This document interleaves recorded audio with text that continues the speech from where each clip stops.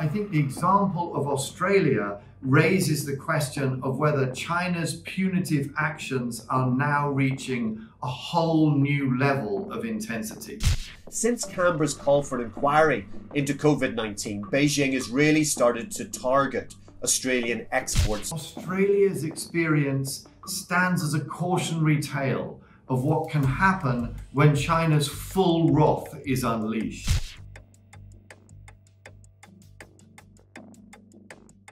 7 years ago, Chinese President Xi Jinping made an historic speech to the Australian Parliament, calling on Canberra and Beijing to expand cooperation and deepen trust. The two countries swiftly signed a free trade deal, which has embedded China as by far Australia's most important trade partner. But 7 years on, and bilateral relations have plummeted. Diplomatic ties are frozen, 2 Australians are detained in what critics allege is hostage diplomacy, and Beijing has slapped sanctions on Australian exports. Australia's experience is by no means unique. In March, China lashed out at the European Union, the UK and Canada over their criticism of alleged human rights violations in China's Xinjiang region.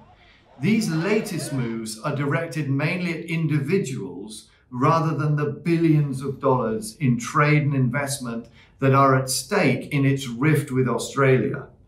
In this context, Australia's experience stands as a cautionary tale of what can happen when China's full wrath is unleashed. So Jamie, what has happened to throw the China-Australia relationship into the deep freeze? Well, this dramatic deterioration in relations is really linked to geopolitical changes between the two superpowers, China and the US, but it also reflects the combative diplomatic approach taken by both nations. There's no doubt that Xi Jinping has taken a far more aggressive approach to foreign policy than his predecessors, most notably pushing China's claims in the contested South China Sea, clamping down on Hong Kong's autonomy, and taking part in foreign influence operations in democratic nations.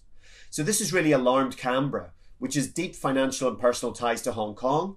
It has vital strategic interests in keeping trade routes open to Asian countries, and it also has a very large Chinese-Australian population at home.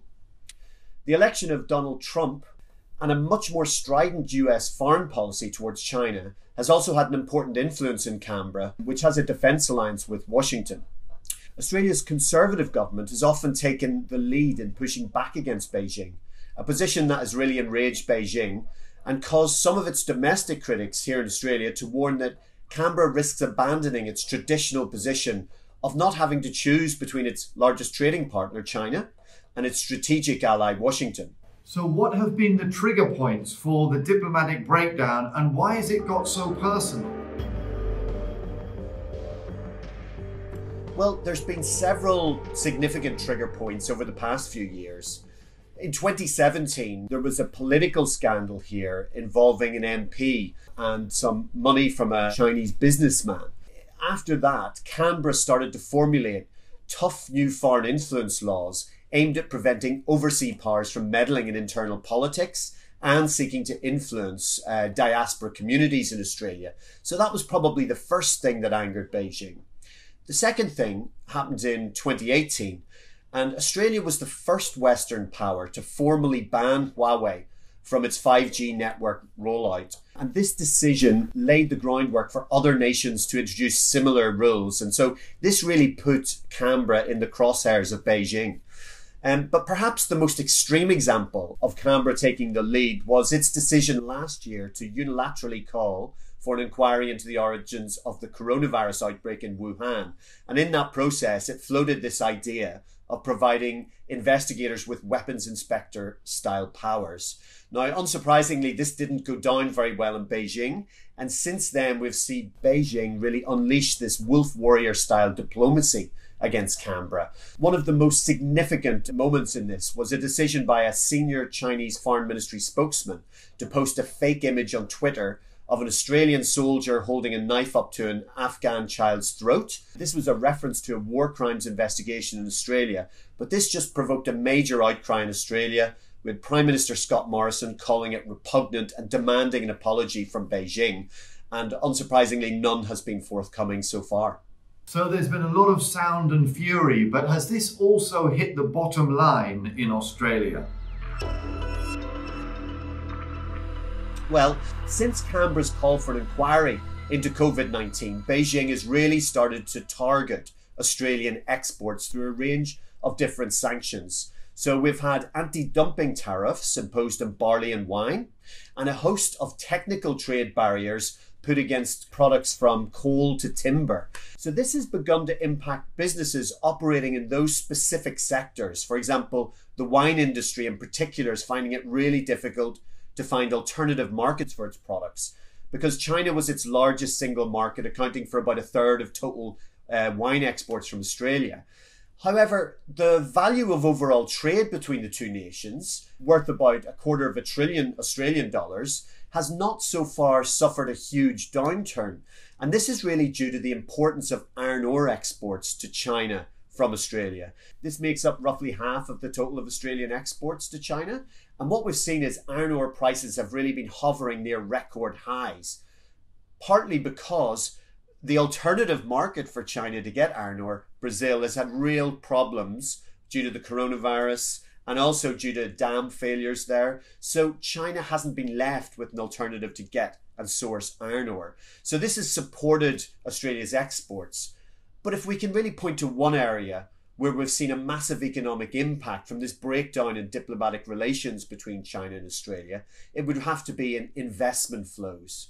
So the value of foreign direct investment into Australia fell 61% last year to just $1 billion Australian dollars. And this is really a massive drop compared to the peak years of Chinese investment into Australia. For example, in 2016, there was a total of 16.5 billion Australian dollars investment from China into Australia. And that made Australia one of the most important sources for Chinese investment in that year. This behavior is far from unique.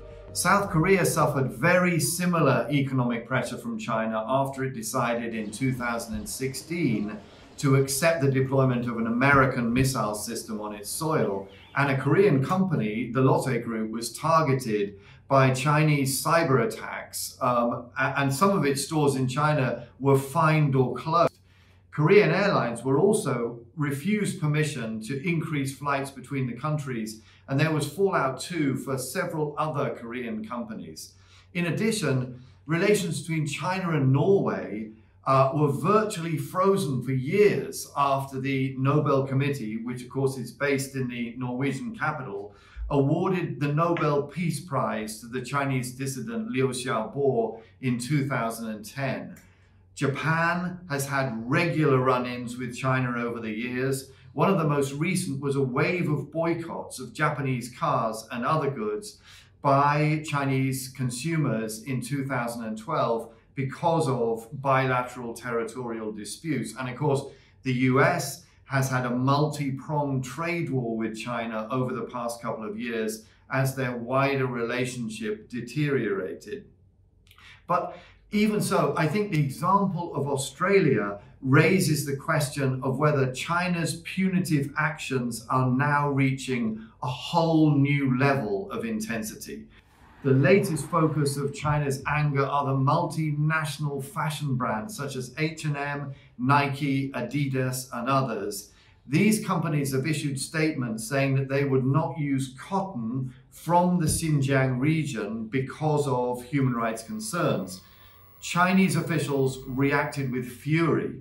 Xu Guixiang, a spokesman for the Xinjiang region, singled out Sweden's H&M and warned it that it would not earn a single penny in the Chinese market because of its stance.